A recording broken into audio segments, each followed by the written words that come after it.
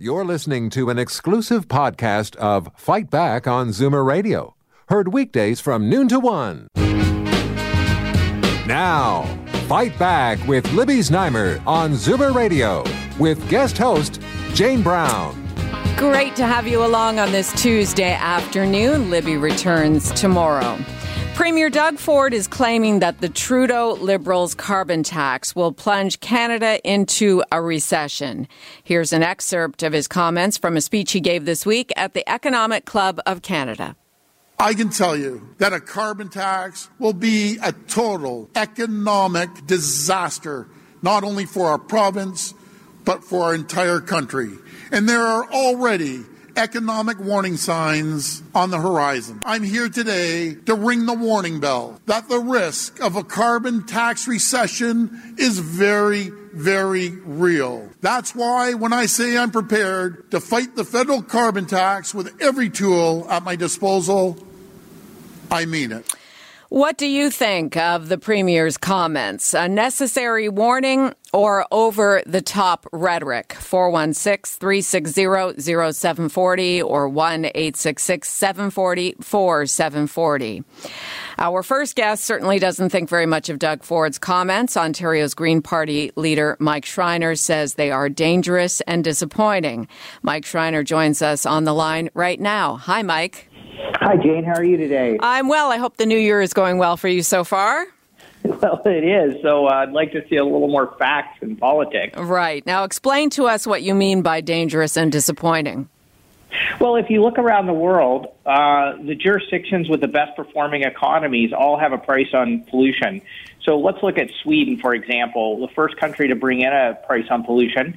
They've significantly reduced their greenhouse gas emissions, while at the same time having one of the best performing economies in the EU. In Canada, over the last few years, the four best performing provincial economies have all had a price on pollution. British Columbia, which is the top performing economy in Canada, has had a price on pollution since 2007. California has a price on pollution. They've hit their climate change targets 4 years ahead of schedule, have one of the top 10 performing economies in the United States. So it's just factually incorrect to suggest that putting a price on pollution will somehow lead to a recession.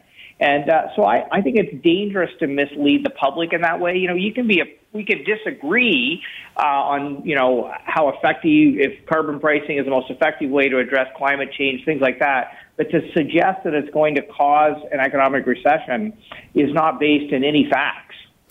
You likely, though, knowing the Premier a little bit more than the rest of us do, the motivation behind his comments. Can you explain, not that we would ask you to answer for Doug Ford, but what is it that he is trying to promote in exchange for what you say is working elsewhere around the world? Well, I don't know. I guess it's politically motivated. It's the only thing I can figure out is that, fighting the federal government on carbon pricing, I guess he's decided, it has political advantages for him. But for me, let's take the politics out of this and let's just talk about what's good for the people of Ontario and Canada, what's good for our economy. And the reality is that climate change is a significant threat that's already costing us billions. The Insurance Bureau of Canada released numbers that insurable losses last year alone was over $1.2 billion due to extreme weather events caused by climate change. The Environment Commissioner came out the first 6 months of last year alone. The average household, the cost of climate change was $350. So the costs are real. The lack of action is only going to mean those costs go up. And by being so against the transition to a clean economy, the Ford government's actually sending the wrong message to global investors that Ontario's closed for business in the clean economy, which is the fastest growing sector of the global economy. That's something we should be leading, creating jobs in the clean economy, not actively attacking it. Well, and in fact, a list of senior economists, some 40 senior economists from across the U.S., published a statement in the Wall Street Journal endorsing a carbon tax with all revenue given back to citizens. The list includes former White House economic advisors, Treasury secretaries, Federal Reserve chairs, and Nobel laureates. So certainly you are not alone on this. Well, exactly. And the interesting thing about what seems to be a growing consensus is that you have economists on both the right and the left all saying that a price on pollution is the most cost-effective, the most economically beneficial way of addressing the climate crisis. Now, there may be some disagreement on what you do with the revenue. Like some economists would say, give it all back to people. Other economists might say, it should go into government coffers. My feeling is you put a price on pollution, you give all the money back to the citizens of our province to help them manage the costs of transitioning to a low-carbon economy, to help people to be able to afford investments to lower their carbon emissions, which would then save them even more money and put even more money in their pocket.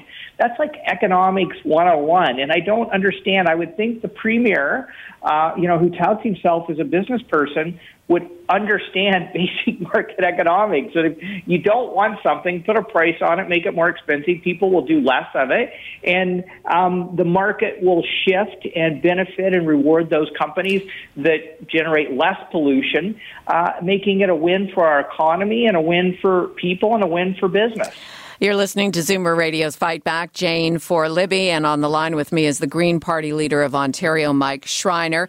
Mike, playing devil's advocate, as I like to do, I also like to try to make it as balanced as possible. Ford's press secretary pointed to a study by the Conference Board of Canada that suggests a federally imposed carbon tax would shrink the nation's economy by $3 billion. And that is apparently why he claims that the Trudeau Liberals' carbon tax will plunge Canada into a recession. What do you have to say to that? Well, the economic costs of inaction are far greater than any economic, potentially negative economic implications of putting a price on pollution. I don't think anyone denies that putting a price on pollution may do a slight slowdown in the economy because of our over-reliance on carbon-based fuels. But that won't put us into recession. Like, there's no doubt about that. But it sets us up to seize the economic opportunities of the fastest growing sector of the global economy. That's the clean economy. It sets our economy up for success and growth moving forward. We have to think beyond the next quarter. We have to think about the next year, the next 5 years, the next 10 years. And is Ontario going to lead that transition to a clean economy and create the jobs and generate the wealth and prosperity? Or are we going to be a follower and allow other countries to create those jobs and generate that wealth and prosperity? I want to lead, not follow. Mike, our listeners are intrigued by this topic. Phone lines are jammed at 416-360-0740. And I know I only have 4 more minutes with you, so we'll take a couple of questions. Sure. Let's go to Jim in Hanover. Jim, do you have a question for the Green Party leader? Yes, and for all of them. I haven't spelt or seen anything to call climate change. What I have seen is Trudeau and his stories about climate change. The same with this fella. You look at a chimney, you see white smoke coming out of it. That's not smoke, that's condensation. You see a plane flying overhead, and behind it, that is condensation. You breathe out in the wintertime, you're outside, you breathe out the air, that's condensation. And they're blaming this condensation and all these sites as pollution. And they're not. I haven't seen any pollution. I haven't felt any pollution. Okay, Jim, I'm going to let you go, and Mike Schreiner will answer that. That's a very simple, basic question. What is climate change?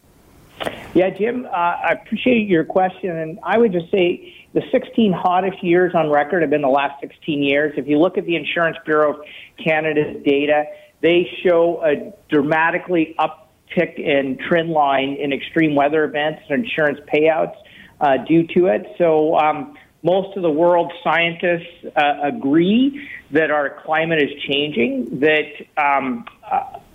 CO2, or greenhouse gas emissions, is causing that change, and it's creating real costs that we're all paying right now. And that's why I want Ontario to take action to mitigate those risks and costs, but to also lead the economic transition that's happening around the world. Okay, Mike in Toronto, go ahead. Your question for Mike Schreiner. Oh, hi there. Can you hear me? Yes, we can hear you just fine. Go ahead. Oh, a question regarding the carbon pricing. If I'm understanding it correctly, the government will tax us and tax certain businesses that pollute, and then they'll take that money and give it right back to us. So I don't understand how that will get people to pollute less. Okay, Mike. I think it's kind of just a sort of a political Ponzi scheme. How about just legislating businesses to pollute less? Just put a 10% reduction right across the board to the biggest producers. And Mike, I've got to let Mike Schreiner answer the question because he needs to go, and you do ask a good question. Let's review how the carbon tax works, Mike Schreiner, and how Ontario opting out of the carbon tax is going to affect us here in this province. Yeah, Mike, I want to thank you for your question.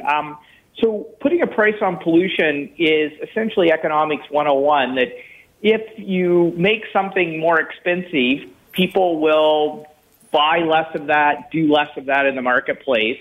And so putting a price on pollution is a way to encourage people to pollute less or to buy products that pollute less. By giving the money back to people, it helps people manage the transition to a low-carbon economy, because the reality is that most people right now still rely on fossil fuel energy to power their vehicles or heat their homes.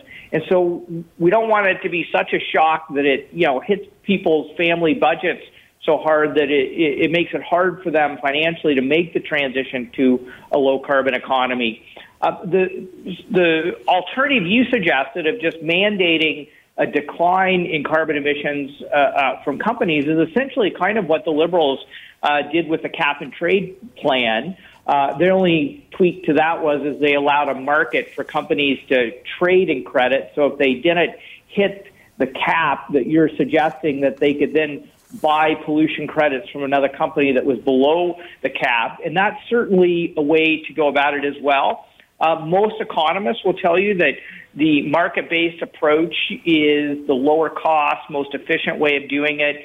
But certainly either approach would work. What won't work is doing what the Ford government is doing, which is essentially almost nothing, other than they've created a small little fund that actually forces people to pay the polluters, to help the polluters to reduce their pollution, which in countries like Australia has proven not to work. And so I want us to come up with something that will work and that will do it in a way that benefits our economy and protects people's family budgets at the same time.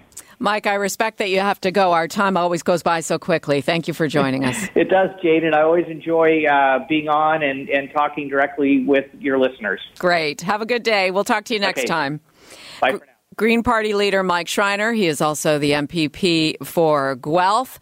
As we discuss the comments made yesterday by Ontario's Premier, suggesting that the Trudeau Liberals' carbon tax will plunge Canada into a recession. You've heard the rebuttal from Green Party leader Mike Schreiner. We'll take a couple of more calls before we change topics. Let's go to Bob. Bob in Etobicoke. Go ahead. Hello, how are you? Fine, thanks. Yeah, I have spent quite a bit of time on checking out causes of pollution, and carbon is not the problem, and people know that. Now, cars today are getting 3 and 4 times the mileage per liter or gallon that they did a number of years ago, and eventually the cars will be, the emissions of the newer cars, which will be out in the next 2 years, will not even need catalytic converters on them. So that is gone. But if people are wise, they would go on, I say YouTube, and check out climate change, check their credentials of the person who is speaking, and listen to them, The actual world temperature is not higher, okay? It's not higher. Lake Superior freezes now. It never did used to freeze. It does now, periodically. Not every year, but maybe every 3 or 4 years it freezes. And that's it. The world temperature is not going up. We do have a pollution problem, but that's not the carbon. Cutting the rainforest, not a good idea. Dumping stuff into the oceans, the rivers, the streams, the lakes, That is a major problem. I agree. And we got to do something about that. And maybe we should be, like, for example, we talked about water bottles. How many water bottles? I use the same water bottles over and over and over again. They say don't refill them. Well, there's no reason not to refill them. I've had 2 particular water bottles. I've had them for 10 years. I fill them up. They're in my car. I take them back. I rinse them, clean them, put them back in the water. I don't believe that we should be polluting, but the carbon is not the problem. The carbon is feeding us. If you have a greenhouse, you put the carbon content in the greenhouse up about 300% over normal carbon to grow your tomatoes, your lettuce, whatever you're putting in the greenhouse. They put it up to 3,000 parts, and we have 300 parts.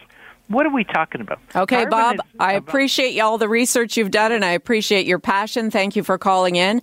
We should all be doing more reading about climate change, absolutely.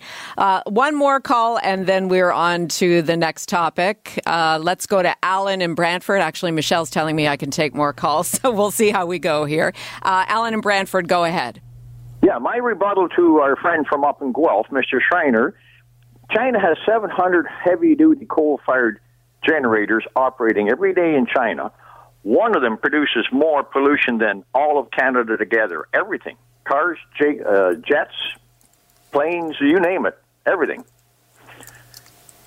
Where is his thinking on that? All right. Well, I wish we still had Mike Schreiner on the line, Alan. We will get him back again because he is a regular guest here on Zoomer Radio's Fight Back. Yes, I know. Keep that figure for him. Okay, will do. And thank you. You're our last call on that topic. You're listening to an exclusive podcast of Fight Back on Zoomer Radio. Heard weekdays from noon to 1.